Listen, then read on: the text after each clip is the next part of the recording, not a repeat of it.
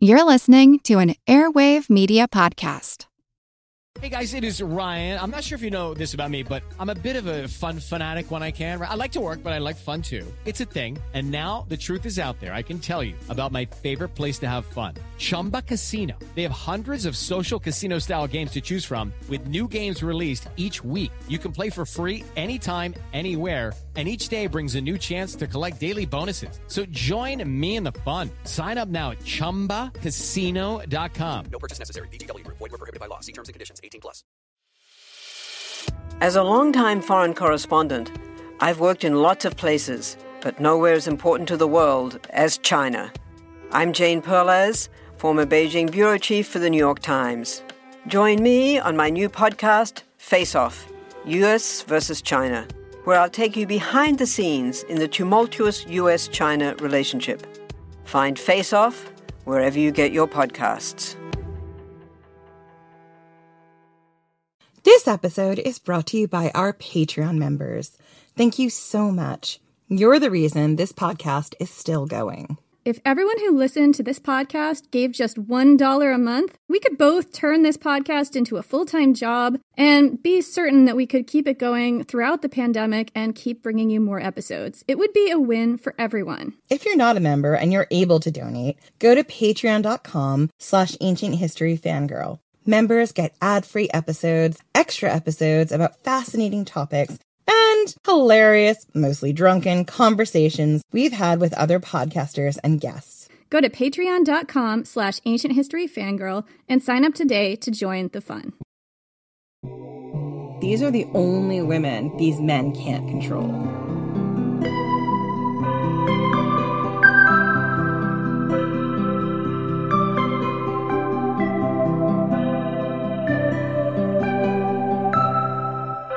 When I received the dinner invitation, I did not look closely enough at the guest list. This invitation was for me and my patron, a wealthy man who expects exclusivity. He calls me his darling and delight. He is jealous as Hades. And my younger lover, impetuous, passionate, foolish, he's also to be at this party. My patron is not a bad man. He pays me well for my time, but it is not enough to support me the rest of my life. I am his hetera, not his wife. And my younger lover, he is willing to pay a scandalous amount for an afternoon tryst in secret, no one else knowing. When my patron loses interest, I am hoping my younger lover will take his place. I am nobody's wife. I cannot afford monogamy. For the past year, I have kept them both in my orbit, circling each other, dancing the dance of fascination. A refusal here, a come hither later. One must never be too easy.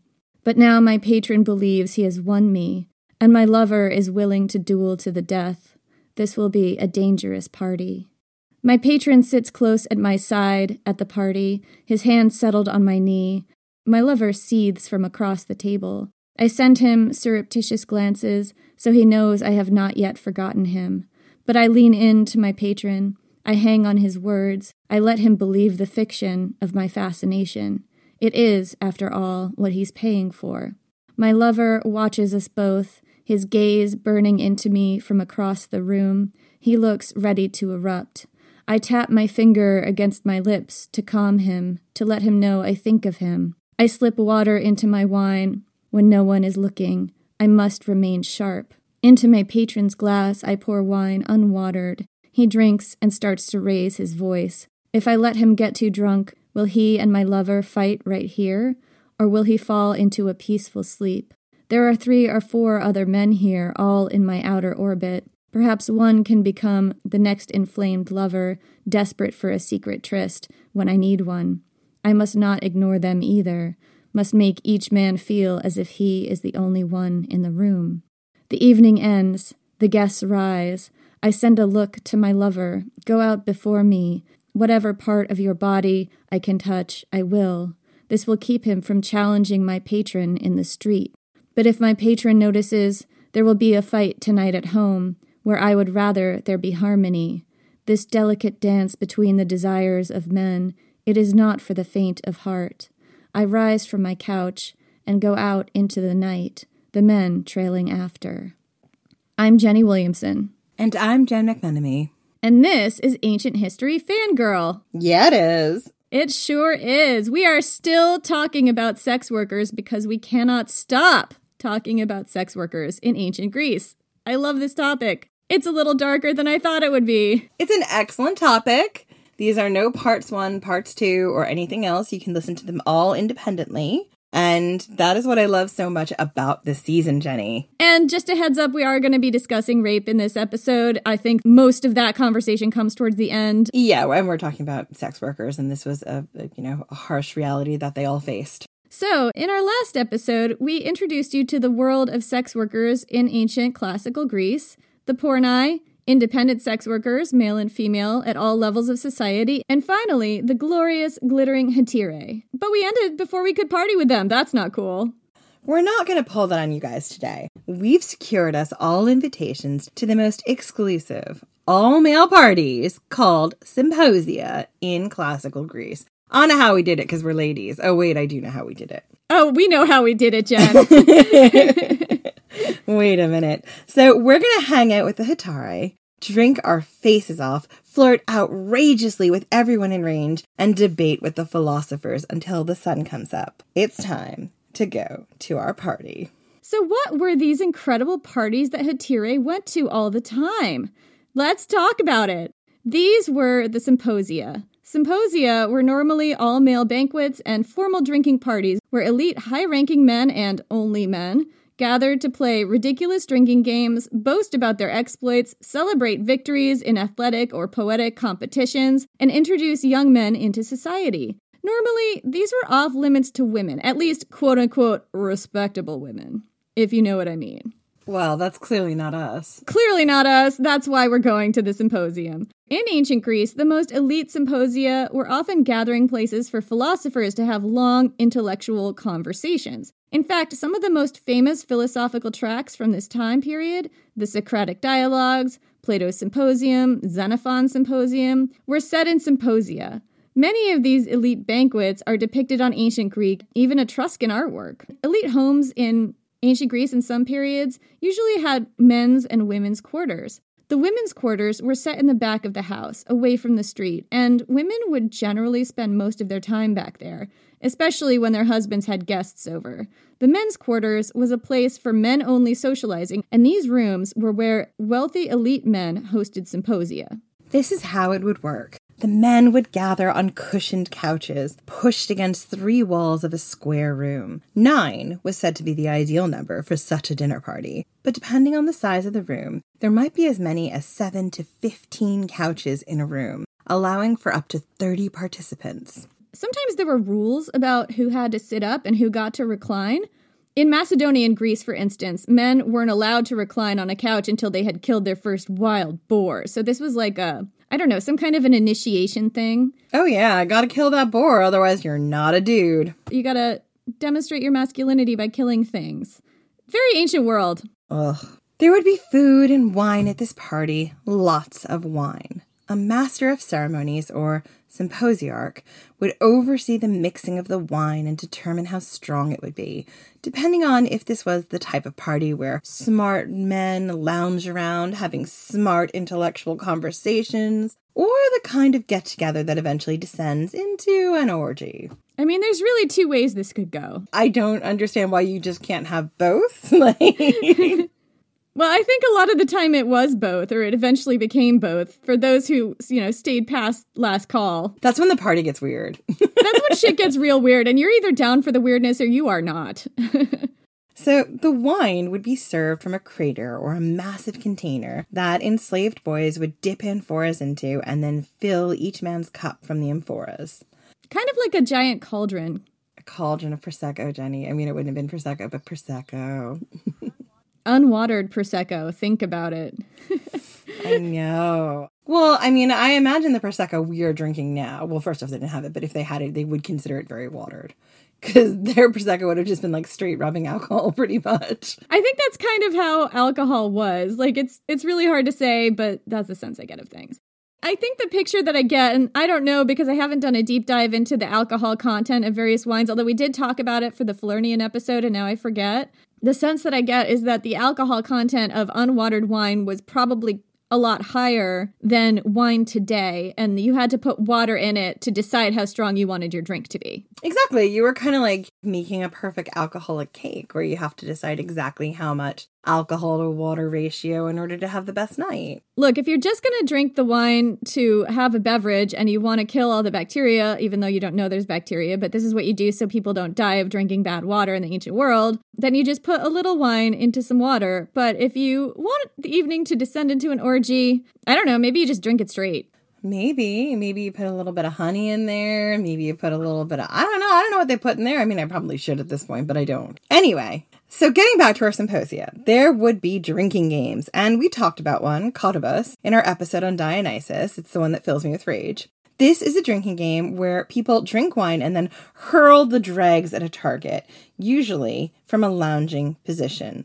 Scoila, or competitive drinking songs, was another form of entertainment. One person would start singing a very filthy song, and someone else was supposed to jump in and drunkenly improvise the end. Drunken rhetorical contests were also a big feature of these parties. Oh my God, Jenny, you and I, drunken filthy songs. Yeah, I think we'd do well at this.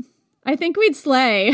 I just think about the fact that, like, Cottabus is like this ultimate, like, male game of privilege where, like, you're just throwing shit around the house and then somebody has to clean it up. And in reality, it would be a woman or an enslaved person who has to clean it up. And I'm just looking around at my life and I'm like, that would be me. I'd be looking at you assholes like, why are you doing this? That's fine. This is going to be my whole day tomorrow, is scrubbing up your mess. I could see how it might be fun to play, like, if you were outside on a really nice summer night.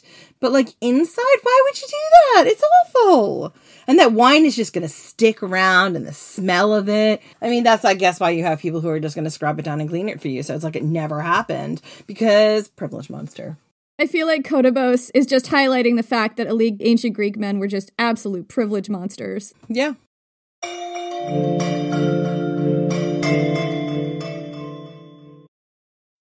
When you need mealtime inspiration, it's worth shopping Kroger, where you'll find over 30,000 mouth-watering choices that excite your inner foodie. And no matter what tasty choice you make, you'll enjoy our everyday low prices, plus extra ways to save, like digital coupons worth over $600 each week. You can also save up to $1 off per gallon at the pump with fuel points. More savings and more inspiring flavors make shopping Kroger worth it every time. Kroger, fresh for everyone. Fuel restrictions apply.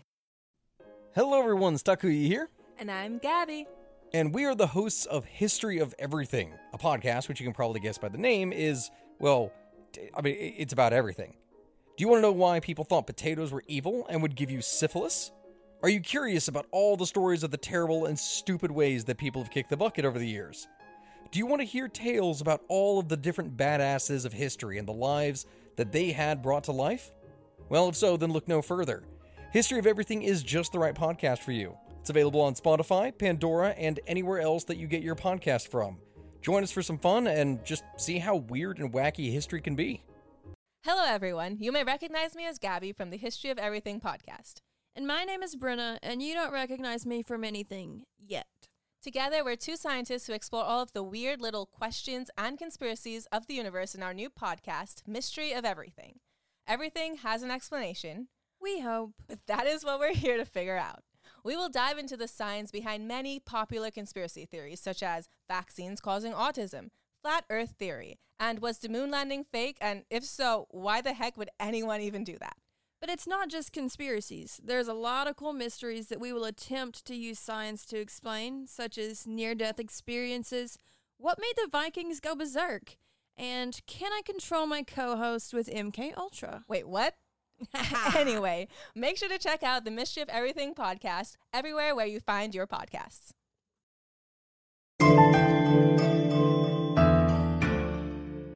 So musicians, dancers, and other hired entertainers were also a common form of entertainment at these parties. Musicians would play the flute, the aulos, or a woodwind instrument similar to the oboe, or perhaps the barbiton, which was a stringed instrument similar to the lyre. These musicians and dancers were usually young, attractive women or boys, sex workers. I'm not 100% sure if these were independent sex workers who were working their connections to get gigs at these lucrative parties. To get the invites, yeah. Right. And I could imagine that it would be if you were an independent sex worker trying to work your way up, or if you were porni, then either way, this would be a gig that you might want to get because these would be rich men who might become your patron and pay your way to freedom or make you a hetera and elevate you to the top of the top. So I feel like these might have been very sought after gigs for sex workers at many different levels. Absolutely. There's an excellent book that just came out. I think the paperback is out this autumn by Elodie Harper, I believe, called The Wolf Den. And she shows us the Roman version of a symposia, and it is fascinating. Yeah, and I think she's drawing from a lot of the same research sources that we're drawing from because I'm reading it right now and I'm seeing a lot of parallels. Like, it's one of those things where because you've done this research, I'm like, oh my God, I just want to talk about this book to people. Anyway, so sometimes things would get completely out of hand. Here's a quote from the play Semele or Dionysus, written by the playwright Eubulus in 375 BC. Only fragments survive of this play, and what I like about the play is there were a lot of plays that I was using as sources that were written by Romans about ancient Greek sex workers, kind of hundreds of years after and in a different place and time. But this is one of the ones that's directly from the time period. Only fragments survive of this play, but one of the fragments is set at a symposium at which the symposiarch, basically the master of ceremonies and the person in charge of mixing the wine to determine what kind of party this is going to be, was none other than Dionysus himself. My man. I knew you were going to love that. My God. Patron god of the podcast. So, in this play, Dionysus explains his strategy for good crater management at his parties. And I'm going to quote. Of course he does. He has a strategy. Everyone thinks he doesn't, but he does. He knows what he's doing. Here's how Dionysus manages the crater. Quote, "For sensible men, I prepare only 3 craters. One for health, which they drink first, the second for love and pleasure, and the third for sleep. After the third one is drained, wise men go home. The 4th crater is not mine anymore. It belongs to bad behavior. The 5th is for shouting. The 6th is for rudeness and insults. The 7th is for fights. The 8th is for breaking the furniture. The 9th is for depression. The 10th is for madness and unconsciousness."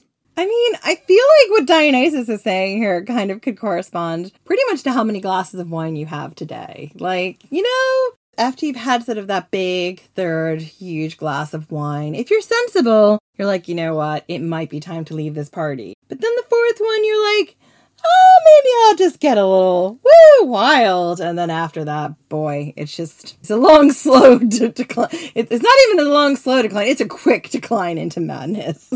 I think this description, this paragraph I just read, could describe many of my nights out in, younger, less wise and mature. What the fuck am I talking about? Like yesterday. This could describe our Spartacus Mondays. There's always a point where I'm like, if I stop drinking, I'm going to have a great time and be a really happy person and not have to worry about it. And then someone just pops by and they're like, would you just like another glass of wine? You're like, yeah, let's keep this going. And you know that is the glass that's going to tip you into hangover and misery the next day and possibly something you'll regret tonight. Oops. Yeah, exactly. You'll decide I'm just going to dance on a table or kiss some random person or sing some body-drunken, debauched song in a McDonald's. And now you have to send people apology texts and hope they're still talking to you. Oh, God. I'm sorry I broke all your furniture. Moving on. So, quote-unquote, respectable women, so clearly not me, were absolutely not supposed to attend symposia. If your husband was throwing one, you were supposed to retire to the women's quarters and keep the door resolutely locked, possibly barred. Possibly with furniture in front of it. Oh, yeah, any non-broken furniture. But there was a class of women who regularly attended symposia, who actually kind of had to attend symposia. The symposia were their workplace. These women were the heterae. Heterae would typically attend symposia as the guests of their wealthy lovers, and also sort of as entertainment. They were expected to provide witty, sparkling conversation. But symposia were also a workplace for heterae to meet and attract new lovers, which was crucial to a hetera earning enough in her prime to retire in comfort without having to resort to woolworking in her retirement. And this is the thing. I mean, we talked about this in the last episode about the economics of being a hetera. And often you had to make a lot of money when you are at your peak earning potential. You could definitely work as a sex worker when you're older than that, but your prime earning power was when you were considered the most young and beautiful and fresh. 16 to 22.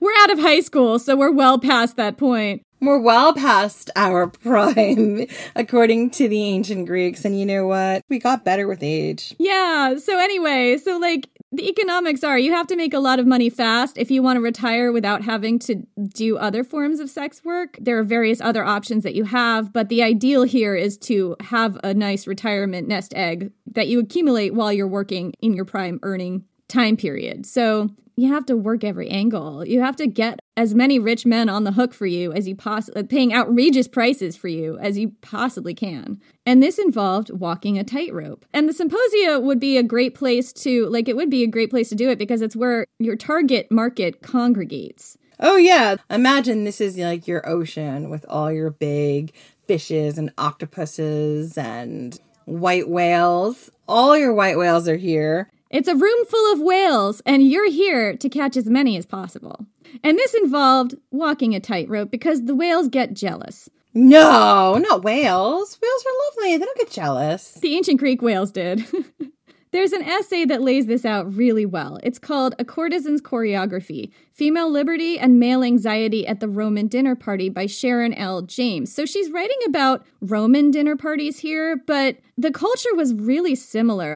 There are a lot of reasons why you can extrapolate what she talks about back to ancient Greece. The Romans appropriated a lot from Greek culture, and Greek culture was kind of like Roman patriarchy on steroids. Like they were more patriarchal than the Romans from my perspective, and that is saying a lot because the Romans were extremely patriarchal. So I believe that whatever anxieties are highlighted here about Roman men's feelings around independent women would be even stronger among elite ancient Greek men. So that's my thesis. That's why I'm using this essay to apply to both. I support that. So in both cultures, men were raised in intensely patriarchal environments where they were taught from birth that they were entitled to have complete life or death control over the women in their lives, both enslaved and their own family. All the women in their orbit would be socially and financially dependent upon them. That's a real thing to just wrap your brain around. Yeah. Hetaerae would have been women in these men's world who weren't financially or socially dependent on them and who could say no to them. And James's thesis is that this drove them absolutely batshit. And it makes sense because Hetaerae isn't really interested in climbing the social ladder the way a wife would be. And she has her own money because she's allowed to keep her own money because she's free. Exactly. So she doesn't need these men. I mean, she does need these men, but... Oh, she absolutely needs these men, but not the way that they want her to need them. Exactly. So James draws from 3 sources from ancient Rome, and we've discussed why this is also applicable. Plays and other pieces of literature written by Romans but set during classical Athens during the height of Hetaera culture. One is a play called the Asinaria by a Roman playwright named Plautus, which meant Flatfoot. He was also a clown. He has an interesting backstory. Not going into it here, but it's kind of cool. This play has been translated as The One About the Asses. I love that title.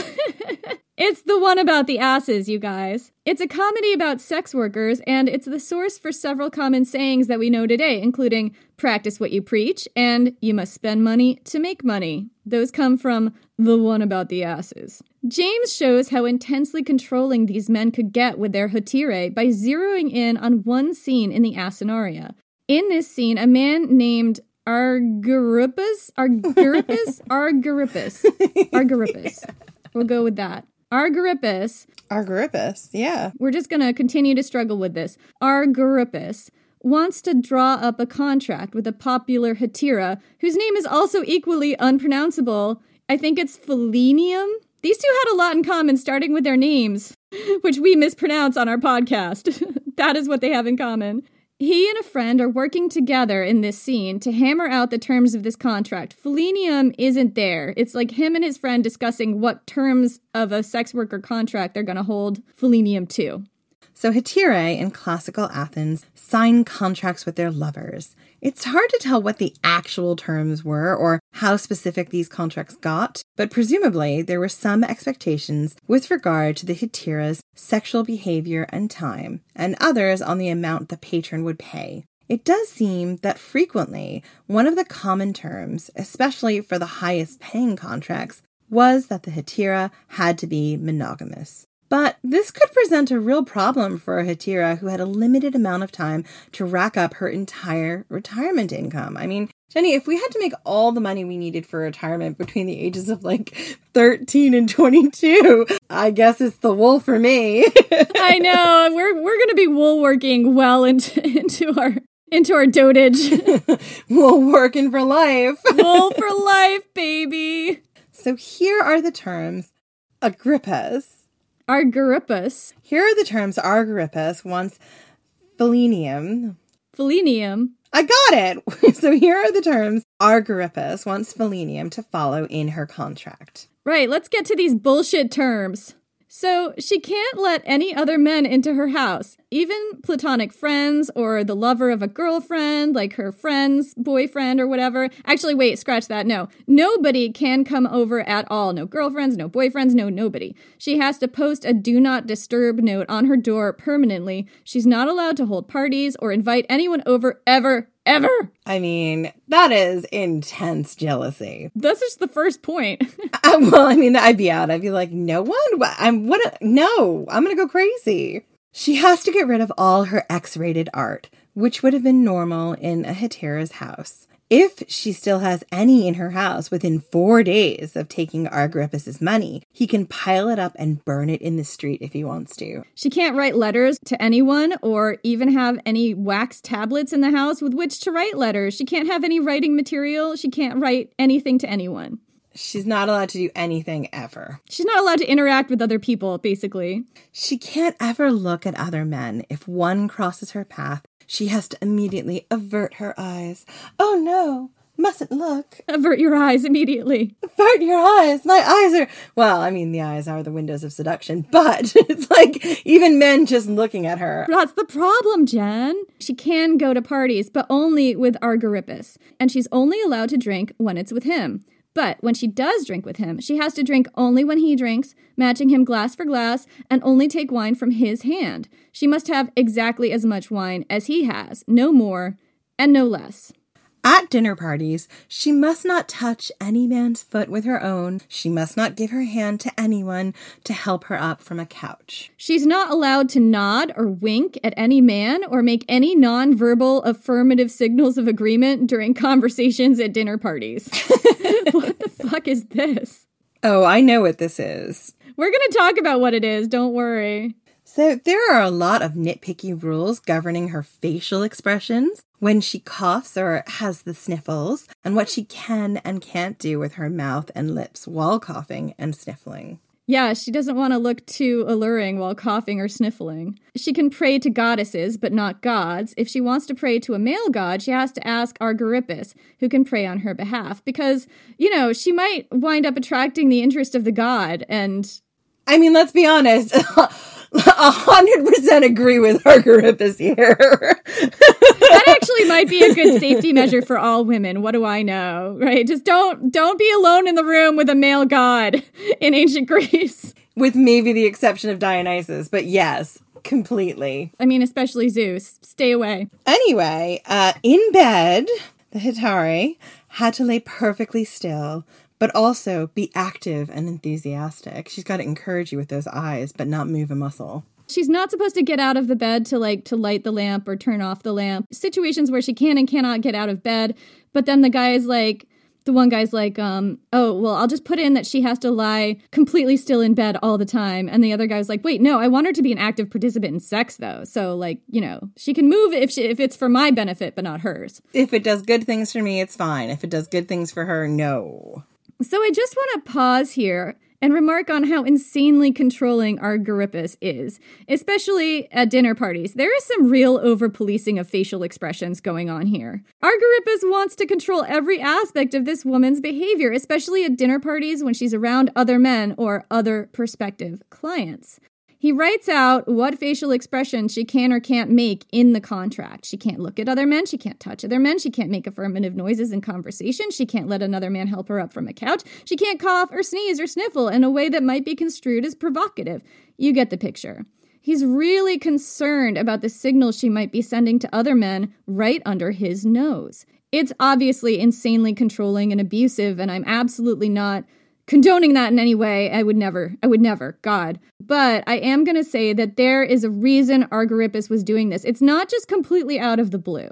No, because he's very aware that I'm paying for your lifestyle and I'm taking you to these dinners to show you off. But I know that you're still fishing. You're still looking for the next great white whale. Right, you're not supposed to poach other clients under my nose. You're supposed to be all focused on me. And showing everyone how focused you are on me and how much they want you but can't have you. Exactly, that's part of what elevates him in the eyes of his peers, is that this beautiful Hetaira is all about him. And that's the allure of essentially keeping and having a Hetaira. So wealthy patrons may have expected their hetairai to be monogamous, may have even written it into their contracts. But the reality was that most hetairai couldn't afford to be monogamous. They had a limited amount of time to make their fortune. Like, girls gotta hustle. Right. That meant they had to work as hard as they could to keep the money coming in while they were still at the apex of their youth and beauty, and the height of their earning power. I mean, this is just like, everything about this just really enforces why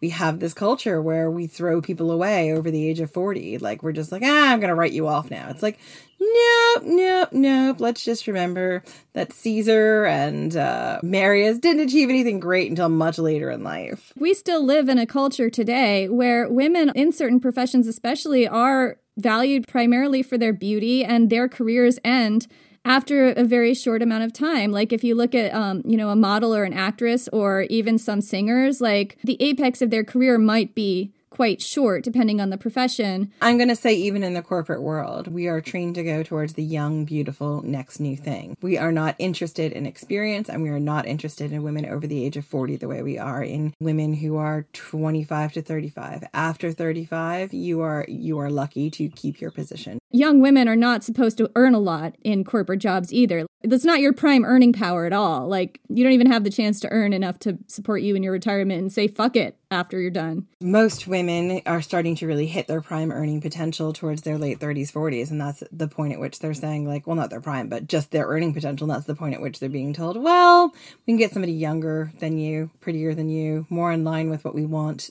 Yeah. So this meant that hetairai had to work as hard as they could to keep the money coming in while they were still at the apex of their youth and beauty and the height of their earning power. Otherwise, they would find themselves working the streets again or dependent on a male family member, or, worst case scenario, having to spin wool. A hetaira always had to be looking for her next big paycheck. Ideally, perhaps there would be one very wealthy main patron with several secondary patrons in rotation and a few third stringers waiting in the wings, kept interested and beguiled with a complicated dance of invitation and refusal. There could even be a few fourth stringers that the hetaira could make a practice of turning down to give an impression of exclusivity. The hetaira was no common pornai, after all, who has to take all comers. That's, like, this is the illusion she's maintaining here. Like, if, elite men get the impression that she just takes all comers, then they don't think she has any value. I mean, and that's a shitty thing to say, but that seems to be the case. It's supply and demand, right? She's creating scarcity so that in order for you to want the thing and pay the premium amount, there is less of said thing, which happens to be a person in her time and her expertise. And in order to do that, she has to create a scarcity. If too many first, second, and third stringers dropped out of her orbit, she could always elevate someone from that fourth string. And after being turned down for so long, no doubt he'd be happy to pay outrageous prices. This way, there would always be someone waiting in the wings to take the place of a wealthy patron who lost interest or who got sent off to war or died. All this had to be very carefully orchestrated. Symposia were a place where the hetaira would be surrounded by her target demographic. Wealthy, high-ranking, horny men with money to burn and no fucking scruples and just assholes throwing wine and everything. Sorry, I can't seem to stop myself. Anyway, this was the hetaira's workplace. This was her hunting ground, and she had to always be hustling at these parties, meeting and piquing the interest of new prospects, and maintaining the interest of her second and third stringers without alienating them. Of course, the primary patron would not be too keen on his hetaira beguiling other men right under his nose. Oh, no. These guys could be extremely controlling. She might even be under contract not to stray. So a clever Hetira would have to figure out the ways to do it without her primary patron noticing, with secret signals, a flutter of the eyelids, subtle flirting, the occasional secret rendezvous in the coat room. You get the idea.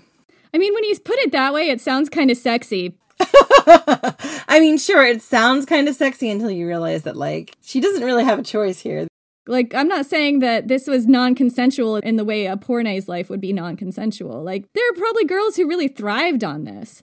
Oh, yeah. But it wasn't without its dangers, which we're going to get to. Exactly. Maybe it makes sense that Argyrippus would be hyper-aware of Philenium's every move, every gesture, every facial expression, every twitch of the eyelid when they're out at a dinner party, because Philenium is never not hustling. That girl is working it all the time. She's working it all the time, and half of the game is hustling without him noticing. And that's also kind of like the game for him. It's like, she would never do this. She'd never hustle in front of me or without me knowing. I know everything she's doing. And like, there's so much like dark, weird, almost attractiveness to it. There is absolutely an eroticism to this. Like, I could see this scenario being like really sexy erotica.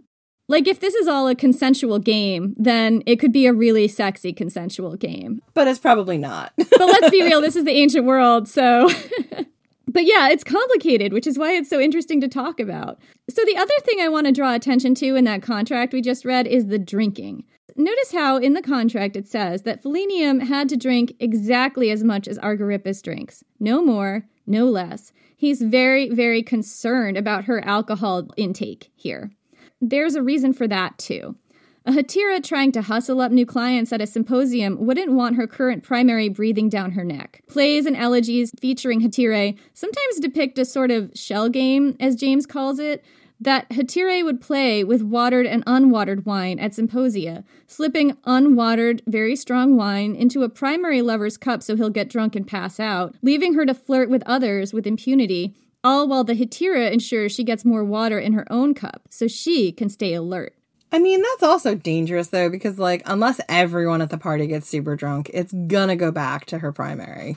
So, part of the fun of the symposia involved drinking and drinking games, and the Hetira was supposed to play along. But when trying to navigate the competing sexual interests of a number of men, beguiling everyone just the right amount, making every man think he was her only focus, so as not to trigger anyone's insane controlling jealousy, a Hetira had to stay on her toes. She could not just get trashed and relax. She was at work. And I mean, I feel her. Anyone who's ever, like, gone to a work party where everyone around you is getting drunk and you're like, no, I have to not get drunk and be the professional here. Everyone's like, have another drink. And you're like, no, it's fine. I'm good with what I got, you know? Well, that's the thing about it. Like, she had to look like she was having fun and drinking along, but she couldn't get trashed for lots of different reasons. Yeah. Safety being one issue. And also she's trying to play this elaborate game with all these men here. Absolutely.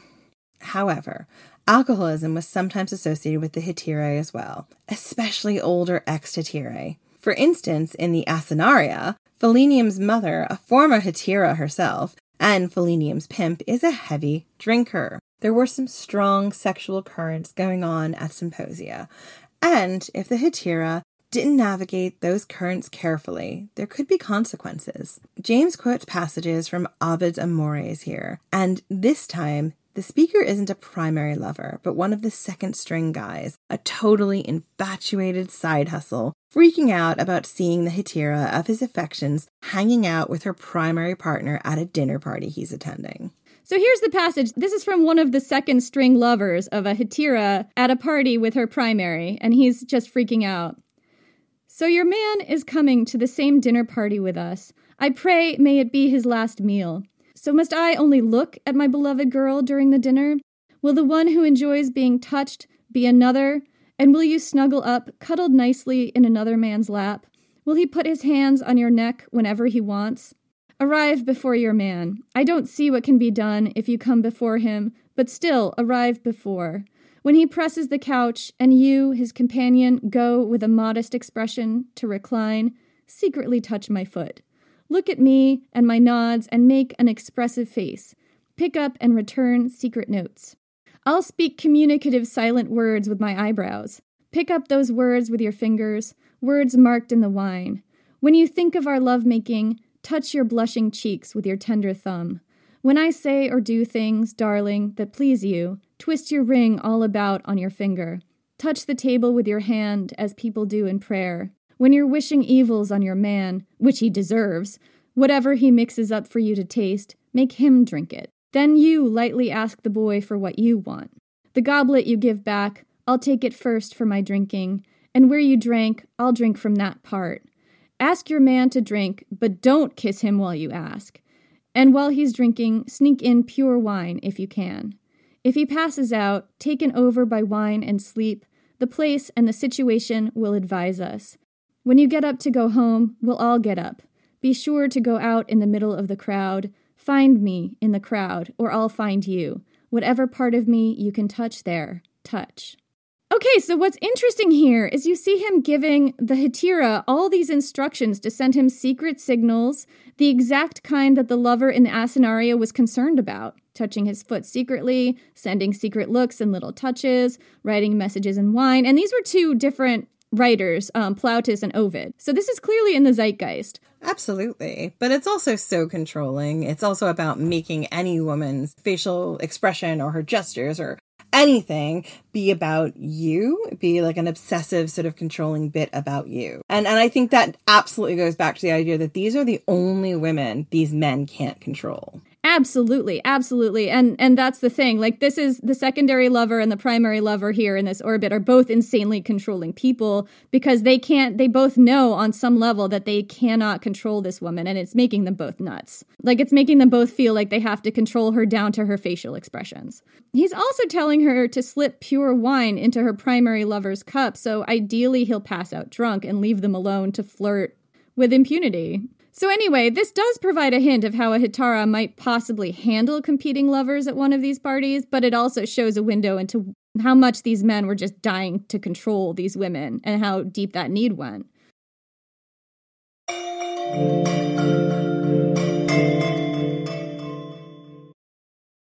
I'm Helena Bonham Carter, and for BBC Radio 4, this is History's Secret Heroes, a new series of rarely heard tales from World War II.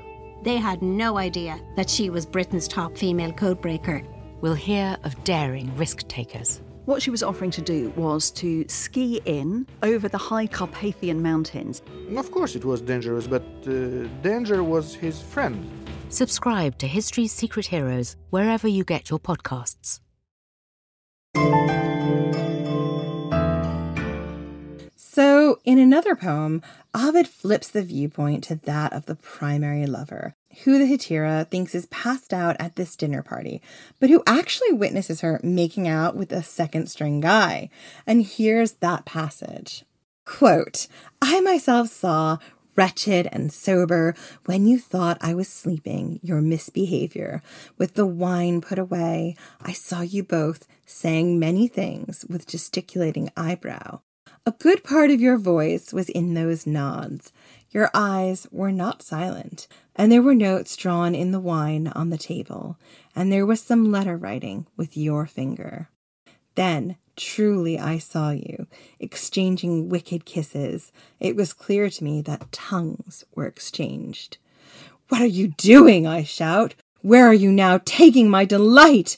I'll throw my hands on my mistress according to my rights. These kisses are shared mutually, back and forth between you and me. Why should a third party enter into those enjoyments? I like the part about the gesticulating eyebrows. Hetera did not do as good a job as she thought, because the primary lover here is still awake, and he is spoiling for some violence. He wants to get into it. Yeah, there's a quote, it was as if I wanted to tear her hair, all done up as it was, and tear her tender cheeks, with anger in my passion. The point is that he's now getting violent. right? The stakes are more than just hurt feelings. There was absolutely a threat of jealous violence if the Hetera didn't navigate all of these competing sexual interests adroitly, keeping all her first and second and third and fourth string guys on the hook, making each one think her attention is only for him, and not letting anyone get too jealous or realize what's really going on. This is a tough game to play. There's so much emotional labor. I feel like I would be good at that because I'm good at emotional labor. I don't know, would I be good at that? No, you're a unicorn. I don't think you'd be good at this. You'd have to be a Phryne or like an Aspasia, who it's like... I'd have to elevate myself above the game. You would, whereas I would be stuck playing this game forever. According to James, quote, "The social status of these women puts them beyond the control of any man. They are not, like brides or brothel prostitutes, the object of negotiation between men. They cannot, like slaves, be purchased and owned. They cannot, like streetwalkers, be rented for an hour only, and they cannot, like wives, be married and absorbed into domestic possession. Thus, the elite male's status, relative to these women, loses its rock-firm standing of mastery. The citizen lover must persuade this woman and this woman only. Her will and her desire become uniquely relevant, as the lover persists in trying to ascertain and secure his position, his standing in her life. The frustration engendered by this situation regularly seeks an outlet in physical, verbal, and emotional violence, as if force offers the elite male his only recourse. Such violence is a source of shame to him, however, and often renders him emotionally weaker than before."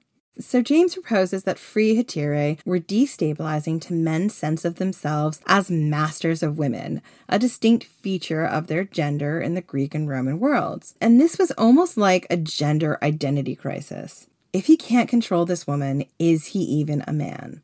And what do men do when their masculinity is extremely fragile and challenged? They resort, in a story as old as time, to violence. I'm not going to lie, Jenny, we're still looking at the repercussions of this today. Obligatory, many men do not resort to violence when their masculinity is challenged. However, this is a big thing. It's a big cultural thing. This is something that you see enacted over and over and over again. And you see it a lot of times in the violence that is against women, particularly against domestic violence and partnerships, and also in the sort of mass shooting violence that we see committed a lot of times by incels. Again, we're not saying that all men do this. That's not what we're saying. We're just saying this is something that we see in the ancient world that has carried through in some respect to today. The idea of women not being controlled by men, not sleeping with men when they want to, not being under a man's purview and thumb, can send some men into jealous and sometimes lethal rages. And that's absolutely true. And it's very clear here in the story of the Heterae, and it's clear in modern times. Like, yeah, absolutely. Incels are an outgrowth of this, in my opinion. They are. And I mean, you know, we still live in a world where there is domestic violence against domestic partners. And it is perpetrated for these reasons that we're seeing here in the ancient sources. Because, you know, in today's world, we have more autonomy to choose what we will and won't do. And some men really can't deal with that. So jealous violence was one reason it could be dangerous to be a hetera at one of these symposia. But there's another reason too. The hetera was an entertainer and a sex worker too. How free was she to turn down sex at the party, either with the primary patron or with other men? How common was rape at these parties? I mean, and this is where we get into the conversation about rape, so... We're going to talk about that now, so if this is not something you want to hear about, that's fine. We'll see you in a week when we've got a new episode. Yeah, so just looking at the situation here, it seems like at least at some parties, the ones intended to devolve into orgies, this could have been a very real danger. These were groups of men who felt entitled to women's bodies. These particular women were outside the bounds of what they considered, quote-unquote, respectable womanhood. And it wasn't even considered adultery to have sex with a sex worker. Ancient Greeks were not known for their nuanced understanding of consent. If the primary partner wasn't jealous about his hetera and wanted her to, relax and have a good time and go with the flow and have sex in the group sex and she didn't want to, what happens here? In the last episode we put out on this, I mentioned in passing that there were scenes on attic pottery with women, presumed to be sex workers, being hit by sandals during group sex. There's some sandal hitting, and I feel like we have to talk about it's the elephant in the room here. We must discuss the sandal hitting. Smack!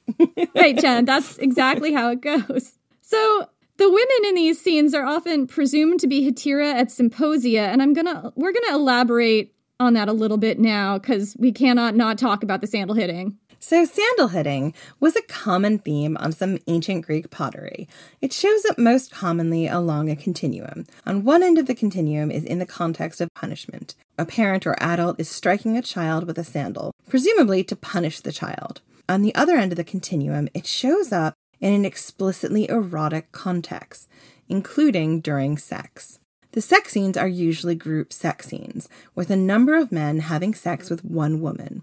One man is shown holding a sandal, sometimes upraised, to hit the woman as he has sex with her. The setting, couches, drinking vessels, and musical instruments everywhere, and groups of men, is often construed to be a symposia. The sandal hitting, the way I kind of started thinking about it was this is kind of like spanking now, you know, like it can be abusive. It can be in the context of a parent or adult punishing a child. It can be erotic and consensual. It can be used during sex, but non-consensual. Like it's got an erotic charge, but there are a lot of layers here. Yeah. And I mean, you're not going to be able to really get context from Attic pottery. Like I'm not saying the importance of Attic pottery or what they tell us about the ancient world isn't important, but it's not a place where you're going to get the nuances. Yeah, so it's a little confusing, and I've seen this framed in different ways. These could be construed to be consensual sex scenes that have some sandal spanking involved, and that's all consensual and kind of down and dirty and whatever. And I've seen them also construed as, you know, this is physical abuse and these are rape scenes. In the darker interpretation, the evidence cited is usually that the sex acts that the woman is usually shown doing were considered kind of degrading for women in ancient Greece, like blowjobs and sex with multiple men. I mean, sex with that connotation can be consensual and enthusiastically enjoyed. I mean, Messalina. Why are we saying Messalina? Because don't you remember Messalina and, like, the imperial brothel? And the fact that she loved sex so much that she had, like, all these men having sex with her in the imperial brothel? I mean, that was sort of used to, like, denigrate her a little bit in the sources. But the reality was, like, what if she was just a woman who really enjoyed sex? What if the odd thing to the ancient world was that there's a woman who really enjoys having sex? Not being forced into it, not being paid for it, not being spat on like we learned in the last episode. What if there's just women who actually enjoy sex? And have a voracious sexual appetite and are up for this kind of thing, you know, like, and that's absolutely true. Like, women's sexuality is vast and powerful. And look, she showed up to this party with gilded nipples for a reason. She did.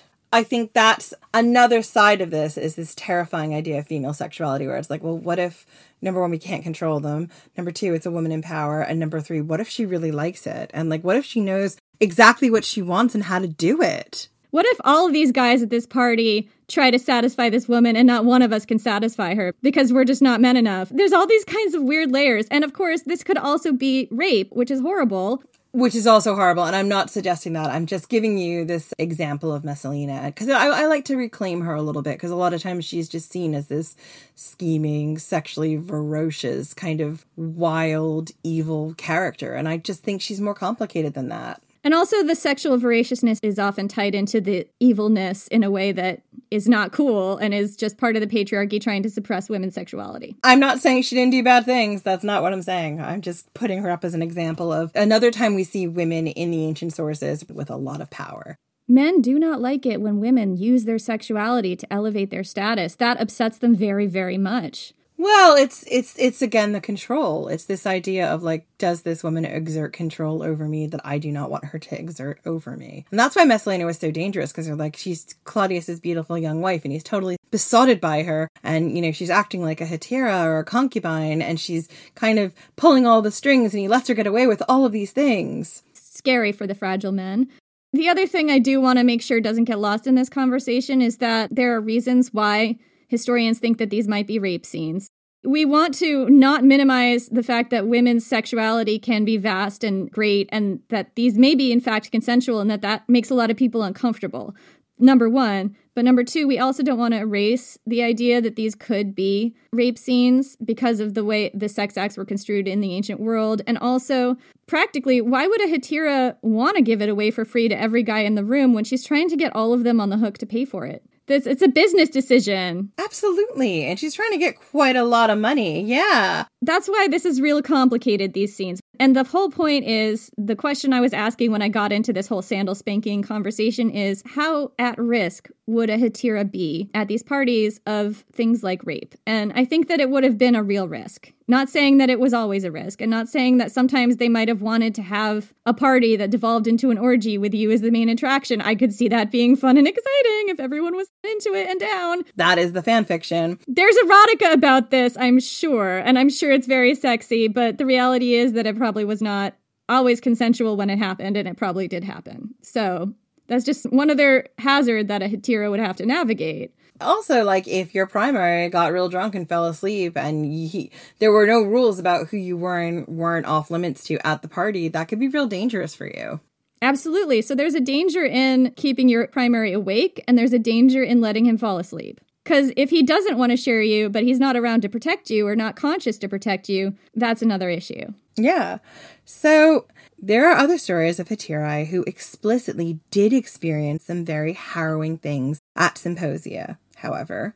And we will tell you these stories, but right now we're out of time. So we'll have to leave it until our next episode, where we get to know some of the most famous courtesans of ancient Greece. Join us next week for another installment of whatever we're talking about next, which is the famous heterae of ancient Greece. Maybe it's something else. We don't know. These might not all drop in order. Yeah. And in the meantime, join us on social at Ancient Hist Fan on Twitter and at Ancient History Fangirl on Instagram and Facebook. Also, check out our Patreon at patreon.com/ancienthistoryfangirl. For as little as $2 a month, you can get regular episodes a day early and ad-free, plus extra special bonus episodes. We have some patrons to thank today. Kyle Pritz, Taylor Davis, and should we thank the new inimitable liver? Yeah, and thank you to Robin Rosh for becoming an inimitable liver. We appreciate you so much. Thank you so much.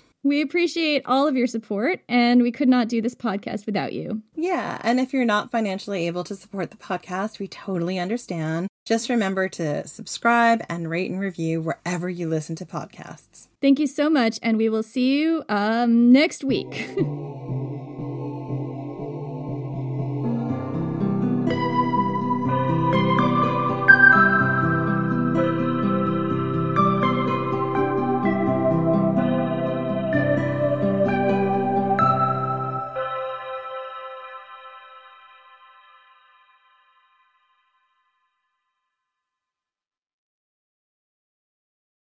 Hello, it is Ryan, and I was on a flight the other day playing one of my favorite social spin slot games on ChumbaCasino.com. I looked over at the person sitting next to me, and you know what they were doing? They were also playing Chumba Casino. Coincidence? I think not. Everybody's loving having fun with it. Chumba Casino is home to hundreds of casino-style games that you can play for free anytime, anywhere, even at 30,000 feet. So sign up now at ChumbaCasino.com to claim your free welcome bonus. That's ChumbaCasino.com and live the Chumba life. No purchase necessary. VGW. Void where prohibited by law. See terms and conditions. 18+.